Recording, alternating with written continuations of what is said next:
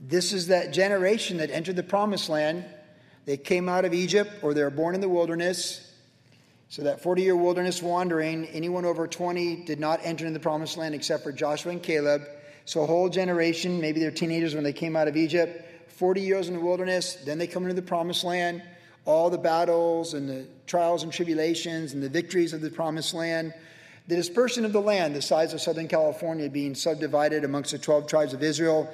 Every tribe got their inheritance. Joshua even got his inheritance. Caleb went and got his. And the Levites went last, and they got their inheritance because they served the Lord.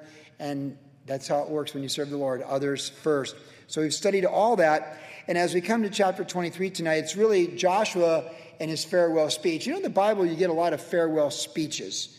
You get Jesus there in John 14 is essentially a farewell speech to the apostles on the last night, the night he was betrayed. Moses had a farewell speech that we saw in Deuteronomy. And you get them. You get these final exhortations where the Lord is just speaking through someone, life, wisdom, and things to think about.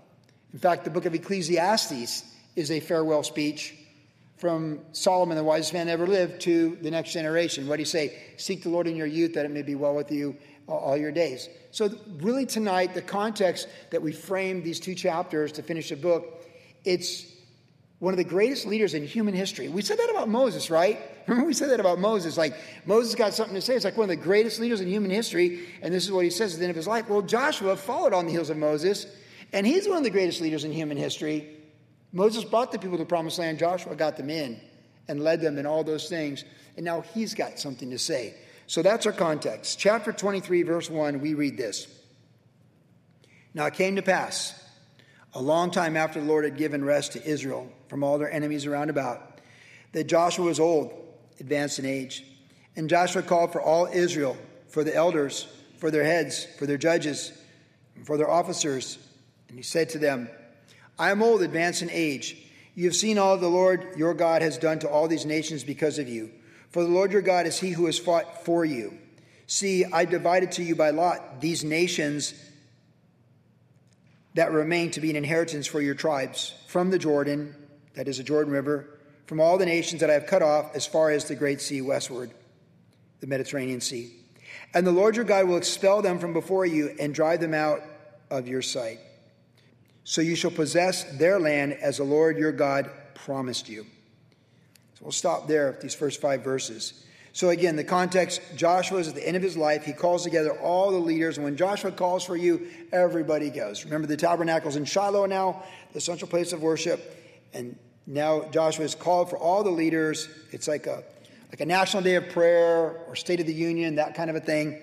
And he gathers them and he says, look, the narrative tells us he's old by the Holy Spirit. And then he tells us by his own confession, he's old. He's old and advanced in years.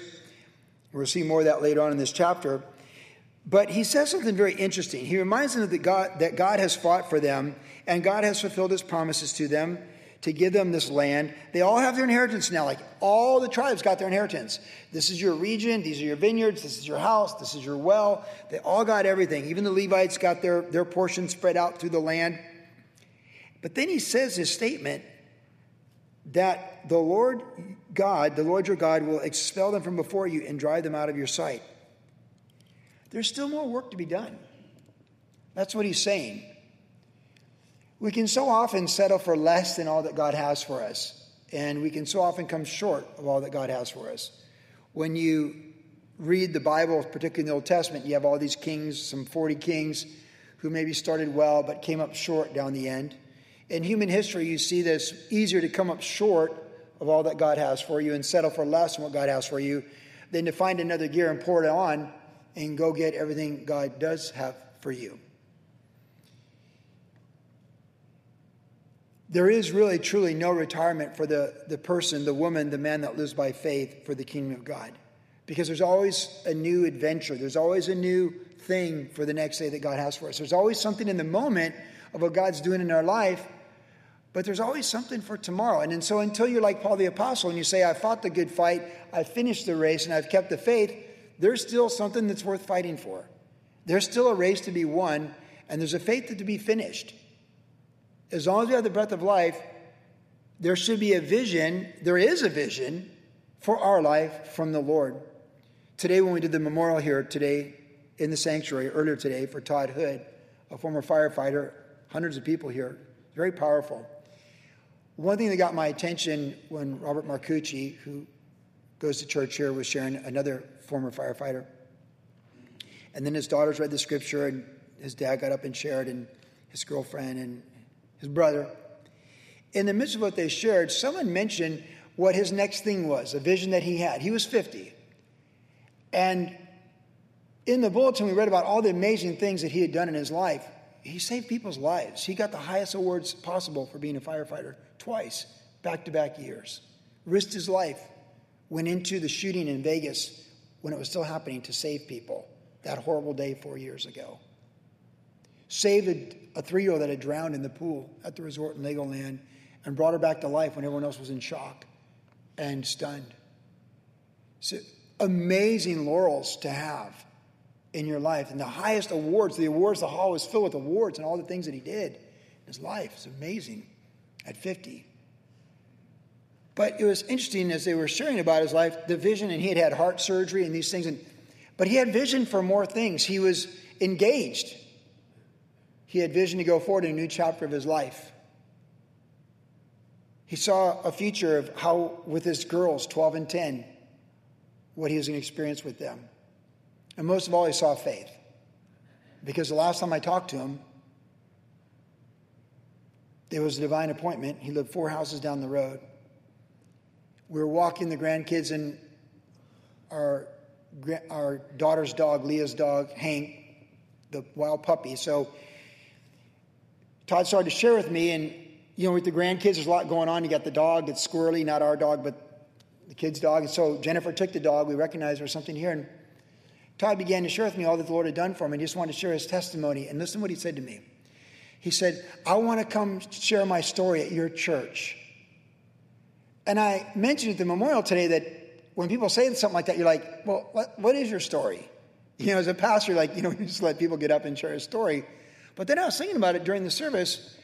I've had people offer to lead worship at our church, which is very natural when you're a pastor, or even serve at our church. But I honestly can't remember anyone ever saying to me, I want to come to your church and tell my story. And he had some drug and alcohol issues, evidently. I don't know the full details, but I said to him, and you all know my sister's story with drug and alcohol background. So I said, he goes, I've been sober, and I was like, how long have you been sober? And he goes, 2 years. I said, well, congratulations. That's awesome because, rehab stuff, that's a big deal. Sober 2 years. Listen, if you ever live with a drunk, sober for 2 years is a great alternative. And you're very thankful for that. My sister just celebrated 4 years of being sober in Florida, and that was a really big deal to her. But he said, the last thing he said to me, I want to come share my story at your church. And I said, well, we'll get back to you on that. God bless you, Todd. And then I walked away, and he stepped into eternity a week later. And today in this sanctuary, we shared his story with hundreds of people. Isn't that amazing? He actually had a vision of his memorial service. He said to Pastor Joey from Worship Generation, I want to come to your church and share my story. And he came to our church today and shared his story and the gospel with everyone here. We need a vision. We need faithfulness in today, but we need a vision for tomorrow with Jesus. That's very important. I've shared this numerous times, but I refer to this. On YouTube, you can go see Pastor Chuck Smith's final message at Calvary Costa Mesa. And you think of the 40, 50 years that Pastor Chuck ministered as a pastor. You think of the tent days, the Jesus movement, all these incredible things that are associated with his faithfulness to the Lord. And I like to listen to the studies from the C2000 series are from 1978 to 1983 through the Bible with Pastor Chuck, because I like to hear what he says about the timeline during that time. I like those series that study through the Bible. But there's something so powerful about Pastor Chuck teaching the Bible with an oxygen mask on in a 30-minute Bible study with terminal lung cancer before he stepped into eternity. There is something so powerful about that. That vision to just keep going and keep teaching the word of God verse by verse until the last breath. And that's what he did. Joshua is stepping into eternity, and he says, you guys have received your inheritance, the trust, the will, the estate. It's been divided. You've got good houses you inherited, you didn't build. You've got property that you didn't buy. You've got fruit being produced for you that you didn't plant those trees. It'd be so easy to say, we've arrived, and this is awesome, and we can just cruise. And Joshua says, don't you cruise. There's so much more to do. We need a vision for life. As long as we're alive, we need faith for today, and we need a vision for tomorrow. Now, the Bible warns about us having this great plan of we're going to do this and do that. But there in James where it says that, he also says we should say, if the Lord wills, we'll do this and we'll do that. It says in Proverbs 29 that people without a vision perish. And the context of that, it's a proverb, so it's a very short verse that stands on its own, is the idea is that without the clarity of God's word, we go astray. We need God's word coming into our life every day to give us vision for our race, for the good fight, and for the faith that we're to keep. So here, Joshua has invited all of us to his room in assisted living. He's called us all into his room, and he says, I'm old. I'm very old. And you are not done. Don't rest on what God's done for you so far, but have a vision for more. And this is really important for all of us tonight. It just reminds us that no matter what's going on in our life, faith for today and a vision for the kingdom for tomorrow. And we're told that if we ask, if we seek, we just went through this in Sermon on the Mount, we seek, knock, and ask, God will open, God will answer, God will show us what's next. For the people without a vision perish. So we seek first the kingdom of God and his righteousness, and we get after things of today. Tomorrow will take care of itself, but there is a vision for tomorrow. There's a vision for tomorrow. The book of Acts is filled with people, men and women, who had a vision for tomorrow, where the kingdom is going. And when we step into eternity, may we step into eternity with a vision of the kingdom of God expanding and unfinished work to be done with the kingdom of God, whether it's our calling or one we're passing on to those we're leaving behind.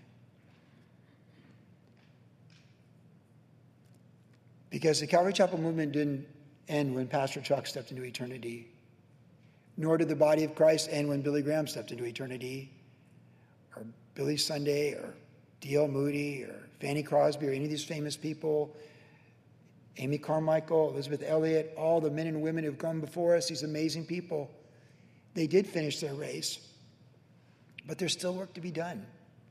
And we're just reminded tonight that, we might live in the book of Judges in our timeline, but let us be Deborah and Othniel in the book of Judges. And you'll know what I mean when we start to go through it.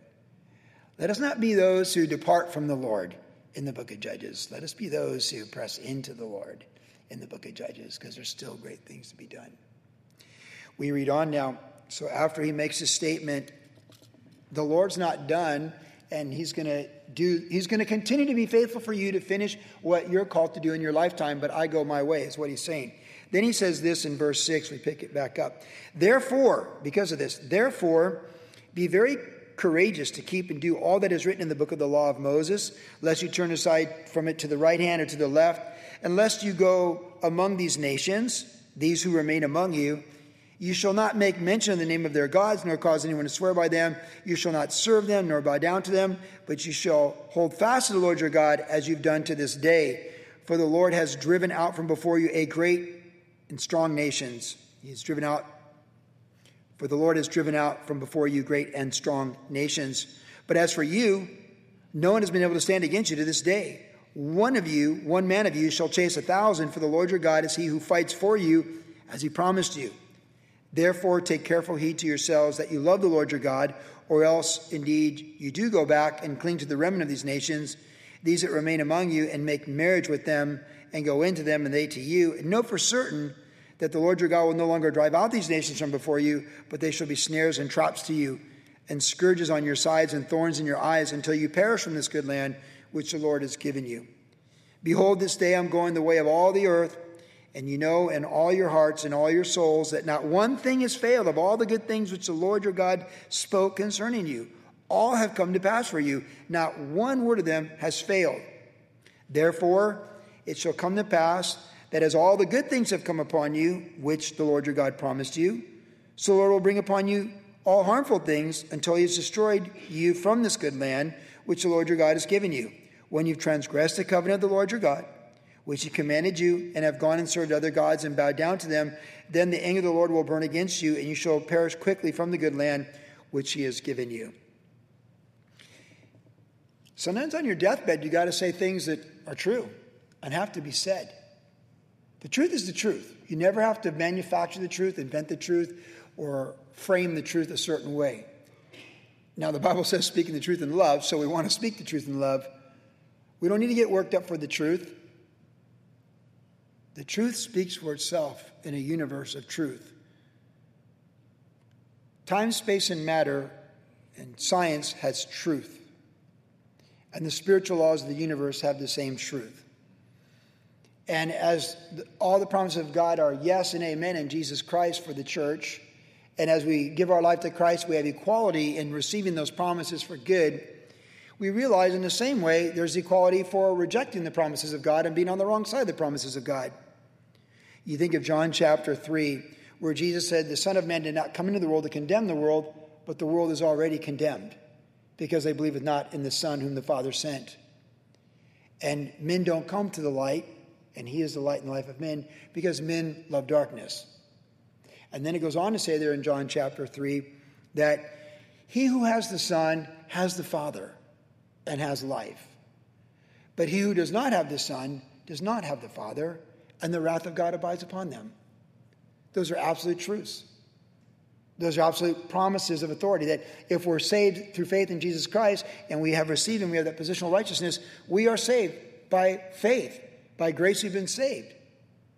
Today during the memorial, the bagpipes played right through here, just came walking through here, hundreds of people, dozens and dozens of them in uniform, playing Amazing Grace. And he just came in and played it and walked right out. I was like, wow. He's reminding us of how we're saved. By grace you've been saved, that through faith, not of works, lest anyone should boast. And then he just walked right out, and then the sound faded, just like we'll fade from this dimension as we step into the next one. But the promise is that we're saved by grace through faith in Jesus Christ, if we have the Son. But in the same way, the one that does not have the Son, they're under the wrath of God. So either Jesus took the wrath of God upon himself for our sins on the cross, like we're singing earlier with Jeff, or we're going to bear the wrath of God for our sins, for this perfect justice and equity in eternity. And I've been saying this a lot lately because it's important. Equity is a big word in our culture and in our world in 2021. We're never going to have perfect equity in time, space, and matter, because history already has confirmed we haven't. And it's not within the sinful nature of corrupt men and women who abuse power, totalitarians and authoritarians, to think of equity. They preach equity while they bring death and control and subjection. And since the end game is Antichrist rules over the planet, one can only know we're not moving toward greater equity, but greater difficult times.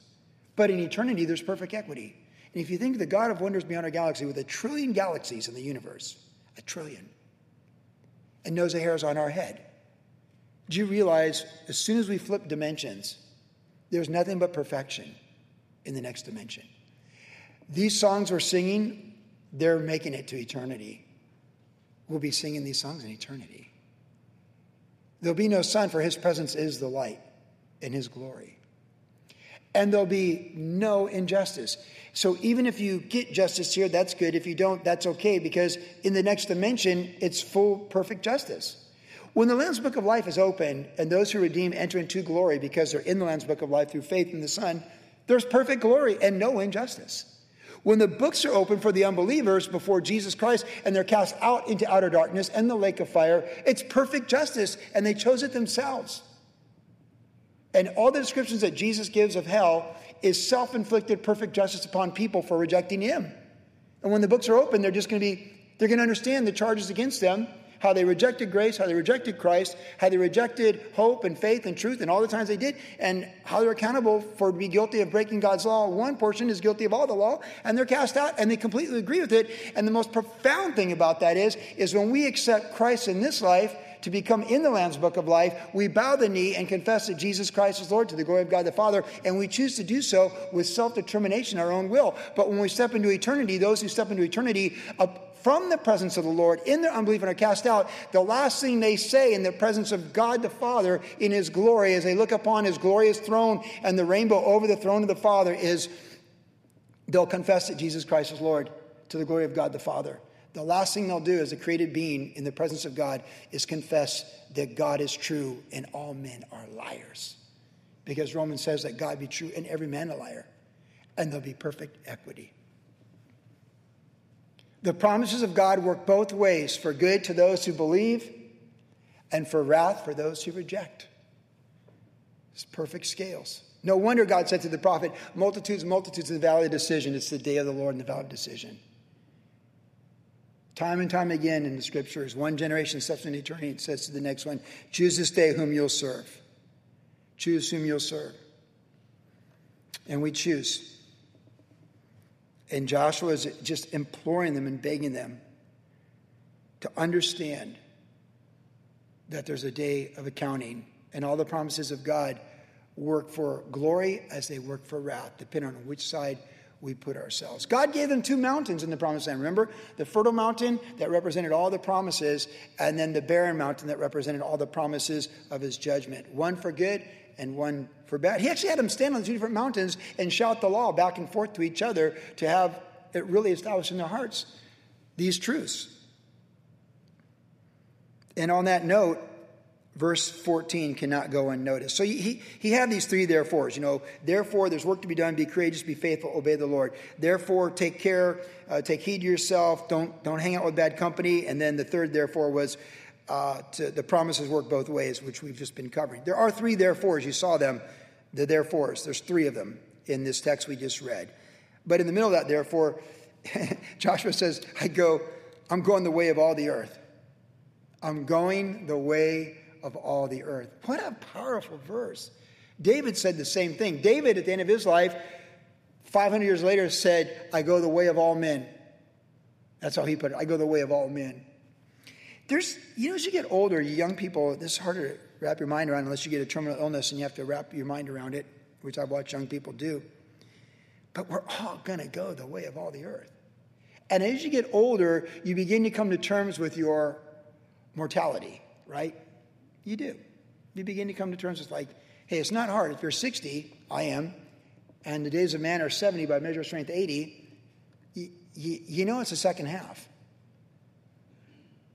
If it's hockey, it might be the third period. Probably is. But I'm not going to live to be 120.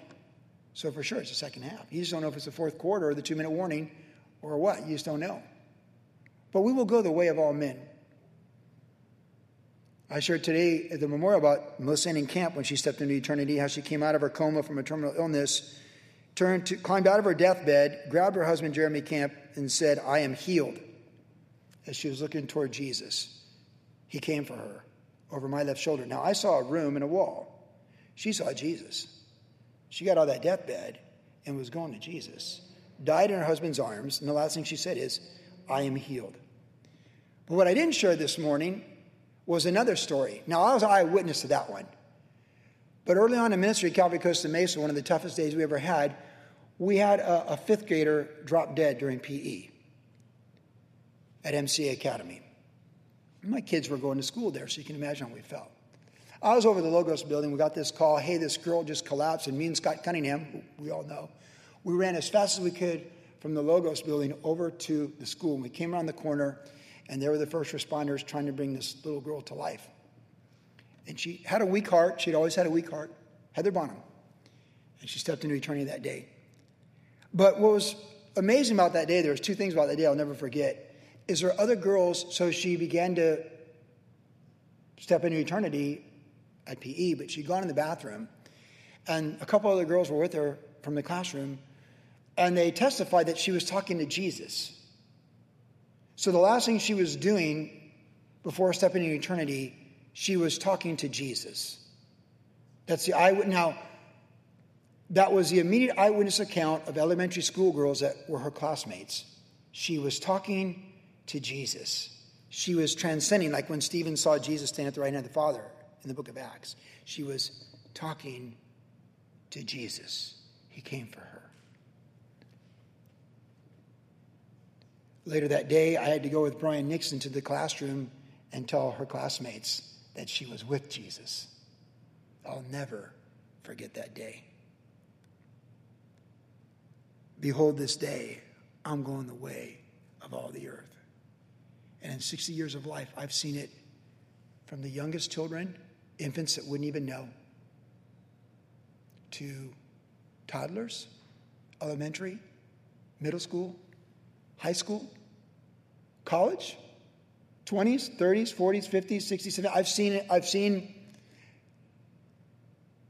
every one of those links of 10 to 20, 20 to 34. I've seen it.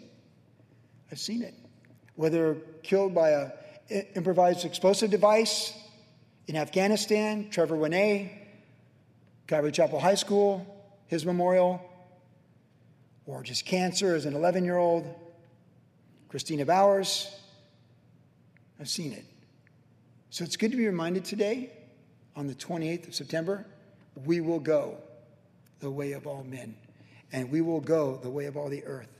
And that's all the more reason to be walking in obedience and faithfulness today, seeking a vision for tomorrow. Because once we go, we're gone, and we are not coming back.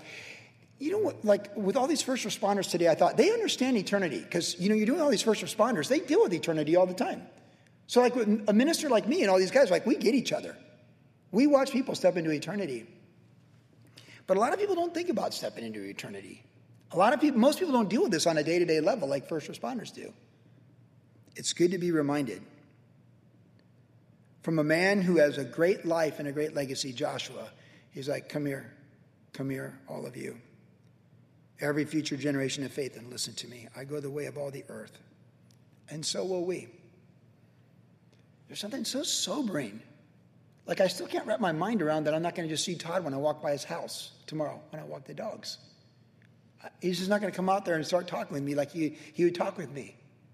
Like, the dog's still going to be there, Chewy, barking in the window, but Todd is not going to be there. It's good to be reminded. Now, I think most of you live with that sense of eternity in our hearts. And if you don't, we need to. I do. I need to live with that sense that when you come to grips with your mortality, you're free to serve the Lord, and you're free to embrace the moment when eternity comes, and you're there. Where Jesus said, where your treasures, your heart will be also. So if our faith and our expectations are all for that glory, then that's what we're living for. And that's what Jesus wants for his disciples. All these three, therefore, they're just warnings and exhortations, but really we go the way of all eternity. That's what he's saying. He's old, he's advanced. There's more work to be done, he says to us, and he goes the way of all the earth. And so he does. Chapter 24. Then Joshua gathered all the tribes of Israel to Shechem and called for the elders of Israel, for their heads, for their judges, and for their officers, and they presented themselves before God. And Joshua said to all the people, now, notice the phrase here, thus says the Lord God of Israel. So now he's speaking like a prophet. Thus says the Lord God of Israel. So it's not Joshua so much like, hey, here's the way it is, therefore consider this, therefore that. He's like, thus says the Lord God of Israel. You know, thousands of times in the Old Testament, the Bible says, thus says the Lord. Your fathers, including Terah, the father of Abraham, of course, Father Abraham, the head of the Jewish race, and the father of Nahor, dwelt on the other side of the river in old times, modern Syria. And they served other gods, the gods of that region. Then I took your father Abraham from the other side of the river, led him throughout all the land of Canaan, and multiplied his descendants and gave him Isaac. Of course, Isaac is the son of promise. To Isaac I gave Jacob and Esau. And to Esau I gave the mountains of Seir to possess. That was Edom, the Sinai Peninsula.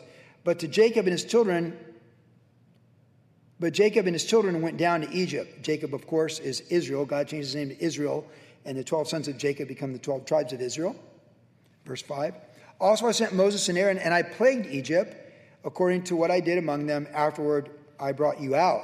Then I brought your fathers out of Egypt, and you came to the sea, the Red Sea, and the Egyptians pursued your fathers with the chariots and horsemen to the Red Sea. So they cried out to the Lord, and he put darkness between you and the Egyptians, brought the sea upon them, and covered them. And your eyes saw what I did in Egypt.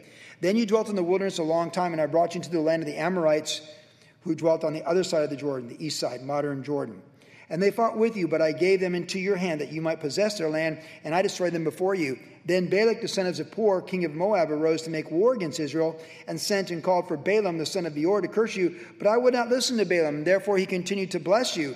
So I delivered you out of his hand, and then you went over the Jordan and came into Jericho. And the men of Jericho fought against you, also the Amorites, the Perizzites, the Canaanites, the Hittites, the Girgashites, the Hivites, and the Jebusites, but I delivered them into your hand. I sent hornets before you, which drove them out from before you. Also the 2 kings of the Amorites, but not with your sword or with your bow. I have given you a land for which you did not labor, and cities which you did not build, and you dwell in them, and you eat of the vineyards and the olive groves which you did not plant. Now therefore fear the Lord, serve him in sincerity and truth, and put away the gods which your fathers served on the other side of the river in Egypt. Serve the Lord. And if it seems evil to you to serve the Lord, choose for yourself this day whom you will serve, whether the gods which your fathers served that were on the other side of the river, or the gods of the Amorites in whose land you dwell. But as for me and my house, we will serve the Lord. That famous verse, but actually there's quite a profound verse before that, right? You saw verse 14. So in this, thus says the Lord, God is reminding them how he made a nation from one man, Abraham, with a wife who was unable to have children, Sarah.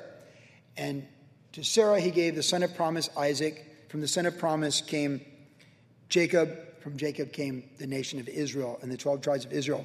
70 people going down to Egypt around 2000 BC, 1.5 million plus coming out of Egypt 500 years later, led by Moses and Aaron into the wilderness for the 40-year wilderness wandering. So God is reviewing to them his faithfulness to them. So we have Joshua giving an exhortation in chapter 23, and now here we have Joshua speaking as a prophet for the Lord, reminding his people, God's people, what he had done for them in this journey. And again, some of these people present would have seen almost all of this as far as coming out of Egypt in the wilderness, and then the victories in the promised land, they would have been a part of that.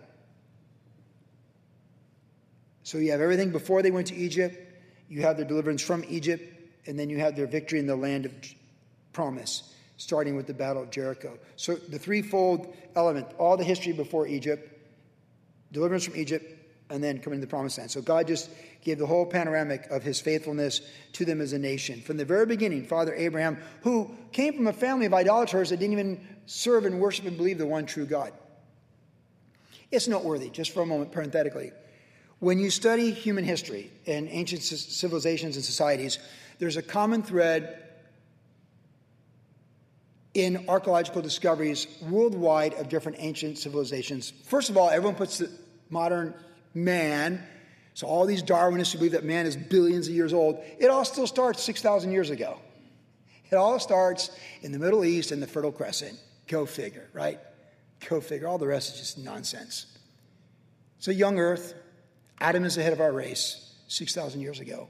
And don't be so foolish to believe anything other than that, because that's true science. But from Adam came the pre-flood world of 1,500 years of men. And then the flood, and so Noah and his sons, Shem, Ham, and Japheth, they're on the ark, the table of nations in Genesis, and they spread out. So all of us come through Noah and one of his 3 sons ethnically, which the table of nations gives us in the book of Genesis. And as they went out in a post-flood world, these 3 sons of Noah would have had the oral traditions of the world that they came from. Adam, the head of the race, sin, a global flood, and God's grace. And so what you find and you can go to Institute for Creation Research online to see a lot of this stuff and this data, is as these societies went out, you get perversions or degenerations of those truths. So almost all ancient civilizations have a belief in a flood of judgment. By the way, just for dinosaurs, almost every ancient civilization has belief in dragons, which is what dinosaurs were called until 150 years ago. So in ancient archaeological findings, you'll find beliefs, writings, tablets of a flood of judgment, local or worldwide, dragons with men, and men fighting dragons. And if you don't think that's in man to conquer dragons, just pull up movies on Prime Video. Lots of movies of people fighting dragons. It goes back to the dawn of creation. And then the third thing that's most important is an original man and original woman. That all the races, all the ethnic groups come from one man, the head of a human race. This belief system is truth. And even in these ancient civilizations, regardless of the continent, you find degeneration or perversions of that truth, of an original man, head of the race, judgment of a flood, and men living with dragons. So from that background, 500 years after the flood, after the Ice Age, because the Ice Age is after the flood, here's Abraham in Ur of the Chaldeans, like in a house full of idolatrous worshipers who have been degenerated in their belief in the one true God for 5 centuries. And God says, hey, you, come out of your family, come out of your homeland, come to the land I'm going to show you, and I'm going to bless you. And God revealed himself to Abraham like he did to Noah before the flood. And Abraham found grace in the eyes of the Lord like Noah did. And from this man, Abraham, came the nation of Israel with 2 key purposes in human history. 1, to be entrusted with the scriptures and the history of men and mankind. Thus, the book of Genesis to the prophet Malachi. And 2, to declare to the world that the Messiah would come through them. Thus, the hundreds of prophecies concerning Jesus Christ in the Hebrew scriptures of the Old Testament. They're entrusted with the scriptures and the message of the scriptures that Messiah, the Son of God, Jesus Christ, would come and deliver the world from sin. And for 4,000 years, man is teaching humanity they cannot save themselves from their sin, but they are guilty under sin. But a Messiah is coming. Like Job said, I know that my Redeemer lives and he'll walk the earth. And he did. It's Jesus. And then the message that the Messiah will come to the nation of Israel. Thus, they're entrusted with the oracles of the scriptures, and they're entrusted with the Messiah coming through them. All from Abraham finding grace. This is the history of humanity. This is the history of Israel. And this is the history of the church. Because we read about the gospel, the good news of Jesus Christ, is to the Jew first, because they had the scriptures and the Messiah was promised to them. And it doesn't say King of the Gentiles on the cross. It says King of the Jews. But when he comes in his second coming, which is very soon, because he said 3 times in Revelation 22, I'm coming, I'm coming, I'm coming. Even so, Maranatha, he's coming. And in his coming, he's King of Kings. He's the God of 1 trillion galaxies. And Jerusalem is his capital, and Mount Zion is his throne. And he is coming. He is coming soon. This is what he did through Israel for the church. And now he says to the church, all authority has been given to me in heaven and on earth. And we've got a job to do. And we have to decide how we're going to serve the Lord in these last days. In a world with the winking of the eye, the shuffling of the feet, backbiting, stealing, conniving, at the highest level, corruption at all levels. But there's nothing new under the sun, so it's not like it's new. He tells us in verse 14 to serve the Lord in the fear of the Lord in sincerity and in truth. That's how we're to serve the Lord. People have a hard time figuring out who to trust, who not to trust, who to believe, who not to believe. Let them trust you. Let them trust me. Let us fear the Lord and serve the God of Abraham, the King of Kings, Lord of the church, Jesus Christ. Let us serve him in fear of the Lord, which is the beginning of wisdom, and sincerity and truth. Let us avoid insincerity and falsehood. Because there's plenty of that in the world. Always has been, always will be. In fact, since the world is moving toward the reign of the Antichrist, the Antichrist has all the power of Satan. And what is all the power of Satan? Well, we look at his titles. He's the father of lies. And he does lying signs and wonders. This planet is headed toward a great deception of the highest level. So all the more reason for the followers of Christ to serve the Lord in fear, with sincerity and truth. Then we also see the more famous statement that we're all familiar with, or most of us are. Joshua says, you guys, you can serve. If you want to serve the gods of Syria from 1,000 years ago, that's your business, but they're not the living God. There's only one God. Later on, 700 years after this, God will say through Isaiah, I am the Lord, there is no other. I am a rock. There is no other gods besides me. One true God. All the gods of human history, from Thor to Balaam and everything in between. There's only one God, our God, God of the universe. Father, Son, and Holy Spirit, triune in nature as his universe is triune. And he will not share his glory with another. And Joshua says that he steps into eternity, but as for me and my house, we will serve the Lord. You decide who you're going to serve? We're going to serve the Lord.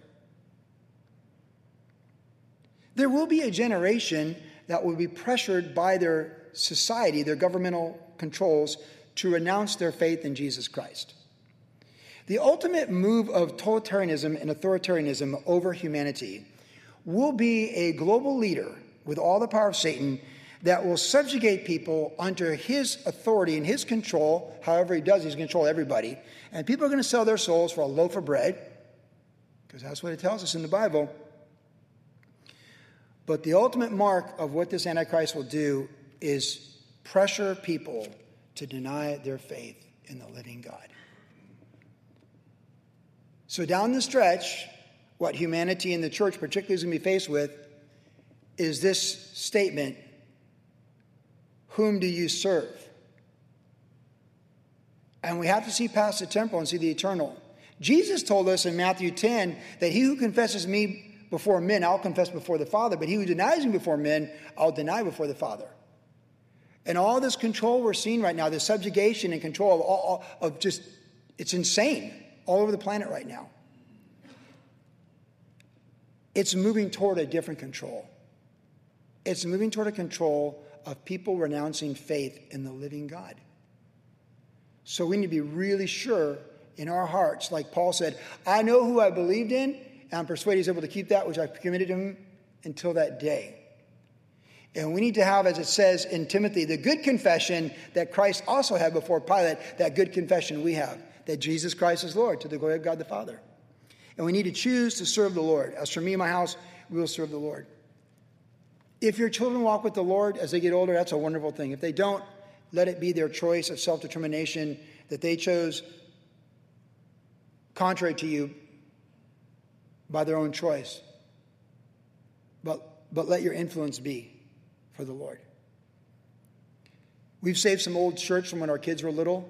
And Hannah was in town this week. She just flew back to Florida. She was here for the bridal shower for Timmy's fiance. But we've saved we had these cute little kids shirts, like Billabong shirts from like 1990s in really good condition. Like, that's so retro, right? Isn't that like the most retro thing you could want for kids? And I was like, oh, do you have any more of the girls' shirts or whatever, the girls' dresses? But you know what Hannah has? It's her prize. It's a yellow T-shirt with the Donut Man. Anyone remember the Donut Man? Rob Evans? When I take a bath, I think about the Lord. How he washed away my sins, let me tell you more. He washed my hands so I could touch the world he loves so very much. That T-shirt is like gold to Hannah. She grew up with McGee and Me, Donut Man, Brentwood Kids. I can't do much now. She's 31. I had my chance. You have your chance with your children. The best thing you can do is give them a legacy of faith. And if you don't have children, to give it to the next generation, whoever you can find around you. Because there's always a ministry in the human being that's standing next to you or sitting next to you. Always imparting faith. Always imparting a future and a hope. I have to tell you, I was so happy to come to this memorial because on my way here, apart from Todd's faith being a testimony, Hannah and the grandkids with Belle are going back to Florida this afternoon, and they're going to go see Leah and go see the other grandkids in Costa Mesa across the river, Santa Ana River, right? And they're going to go over there and say goodbye, but they had to leave earlier because Leah had to go somewhere. She had to go lead the women's and the mommies and babies for Josh Hisco's church, Everlyn, I think it is. And it's their church where they go to, all the young people. And like, it made me so happy as I'm going to do a memorial that my 28-year-old daughter is leading a ministry at her home church this morning. That is priceless. You parents of younger kids, let me tell you, that is priceless. When you're coming to share the gospel at a memorial, you didn't even know ever well. Like, you didn't even know. I didn't know he was doing this. She'd go, oh, Daddy, guess what? I'm doing a women's ministry. We know Hannah's teaching women in Florida, but like to hear that, like the joy. We used to have the plaque, as for me, my house will serve the Lord. We still have it. It was in all of our houses. We don't need the plaque anymore. And a plaque can't substitute what time and prayer and reality really is. Love shown to your children and given to your children to rise up and serve the Lord. And now we get our grandchildren. Isn't it great having grandkids? Those of you guys have grandkids? It's the most wonderful thing. We were talking about our kids, Hannah and Leah. They used to give away gifts. When people come to our house, they give their best toys away to kids. In Virginia, people are like, why do your kids do this? I'm like, we didn't tell them to do it. They're choosing to give away their most prized possessions to someone that came to visit the house. Melts your heart. Again, I found out today Zippy gave away one of her favorite mermaids. Went on the plane back to Florida. That's supernatural when a 4-year-old gives away one of their best toys to another 3-year-old. Jesus is on the throne. God is still working, and he can do greater things than we've ever seen in our lifetime. But we have to decide, as for me and my house, we're going to serve the Lord. We have to draw that line and be willing to sacrifice anything and everything to obey that statement and to put teeth and girth to it. As for me and my house, we're going to serve the Lord. Any talk is cheap. We have to prioritize the Lord. Jesus needs to be first because he is the author and finisher of our faith. Our children need to know there's a day when your 10-year-old and 12-year-old might be at your memorial, like today. They have to see. They need to see it. And of course, when they live with you, they see it. As I said today concerning Todd, there's no perfection in Todd or any of us, but we have a perfect Savior. And as my sister would say, progress, not perfection. And that's obtainable. What do we say when we think of our life? As for me and my house will serve the Lord. What does our life say? Joshua is going the way of the earth, and he says, as for me and my house, we serve the Lord. He's living eternity. He's passed the baton on to his children and his children's children, and he won't live to see what they live, the choices they make in their life. Caleb won't live to see Othniel become the first judge in the book of Judges, because Caleb would move on to eternity too. But his daughter married Othniel, and they're leaders in that first generation in a post-Moses Joshua world. It's always the right time to do the right thing. And imparting our faith to the next generation is always going to be part of the Great Commission, beginning in our vision of how we see humanity and in our homes and the society around us. And we need to take our faith, as for me and my house, and we need to pass it on to the next generation, however we can, whenever we can. We read on now and we close out the book with this. We read here in verse 16. So the people answered and said, far be it from us that we should forsake the Lord to serve other gods. For the Lord our God, he is he who brought us and our fathers up out of the land of Egypt, from the house of bondage, who did those great signs in our sight, and preserved us in all the way that we went among all the people through whom we passed. And the Lord drove out from before us all the people, including the Amorites who dwelt in the land. We also will serve the Lord, for he is our God. But Joshua said to the people, you cannot serve the Lord, for he's a holy God. He's a jealous God, who will not forgive your transgressions nor your sins. If you forsake the Lord and serve foreign gods, then he will turn and do you harm and consume you after he has done you good. And the people said to Joshua, no, but we will serve the Lord. So Joshua said to the people, you are witnesses against yourselves that you have chosen the Lord for yourself to serve him. And they said, we are witnesses. Now therefore he said, put away the foreign gods which are among you, and incline your heart to the Lord God of Israel. And the people said to Joshua, the Lord our God we will serve, and his voice we will obey. So awesome. That's awesome they said that. Okay, let's do it. We'll see in the book of Judges how it goes. Let's do it. Right on, Israel. Go for it. Verse 25. So Joshua made a covenant with the people that day and made for them a statute and ordinance in Shechem. Then Joshua wrote these words in the book of the law of God, and he took a large stone, set up there under the oak that was by the sanctuary of the Lord. Joshua said to all the people, behold, this stone shall be a witness to us, for it has heard all the words of the Lord which he spoke to us. It shall therefore be a witness to you, lest you deny your God. So Joshua let the people depart, each to his own inheritance. He's done. He's sealed the fruit. They said, we're going to serve the Lord. They set the rock up by the tabernacle, and that was it. They did it. Verse 29. Now it came to pass after these things that Joshua the son of Nun, the servant of the Lord, died, being 110 years old. And they buried him within the border of his inheritance in Timnath-Serah, which is in the mountains of Ephraim on the north side of Mount Gaash. Israel served the Lord all the days of Joshua and all the days of the elders who outlived Joshua, who had known all the works of the Lord which he had done for Israel. The bones of Joseph, which the children of Israel brought out of Egypt, they buried in Shechem, in the plot of ground which Jacob had bought from the sons of Hamor, the father of Shechem, for 100 pieces of silver, which had become an inheritance of the children of Joseph. And Eleazar the son of Aaron died, and they buried him in the hill belonging to Phinehas, his son, which was given to him in the mountains of Ephraim. So these last few verses, Joshua steps into eternity. Joseph, whose body they had from when he died in Egypt, is now buried in the land of Ephraim, Ephraim being the grandsons of Joseph, the descendants of Joseph through his two grandsons, Manasseh and Ephraim, and he's buried in that plot that Father Jacob bought back in the book of Genesis that we read a couple of years ago. And then Eleazar, the son of the high priest, the son of the great Aaron, he died, and now Phinehas is stepping up. Truly, it just goes from one generation to another, doesn't it? I mean, doesn't this book just remind us it just goes from one generation to another? And these generations don't change like dramatically. It's like 80 years, and it's like just a moving, those airports that have like the treadmills that are, the escalators that move slow, like Chicago O'Hare has them. Like if you're in a hurry, you can get on one of those. As long as someone's not blocking you can make some time. But they do move pretty slow. If you just stand there, like people walk by you, right? That's how time is. It's like those flat escalators in airports. They're moving slow, but they are moving. They are moving. And they move each generation into eternity, one after another after another. Presidents, pastors, prophetesses, they all just go one after another. And this book ends, they all step into eternity. It's a total reload. When we come back to Judges next week, it's all new people. It's all new people.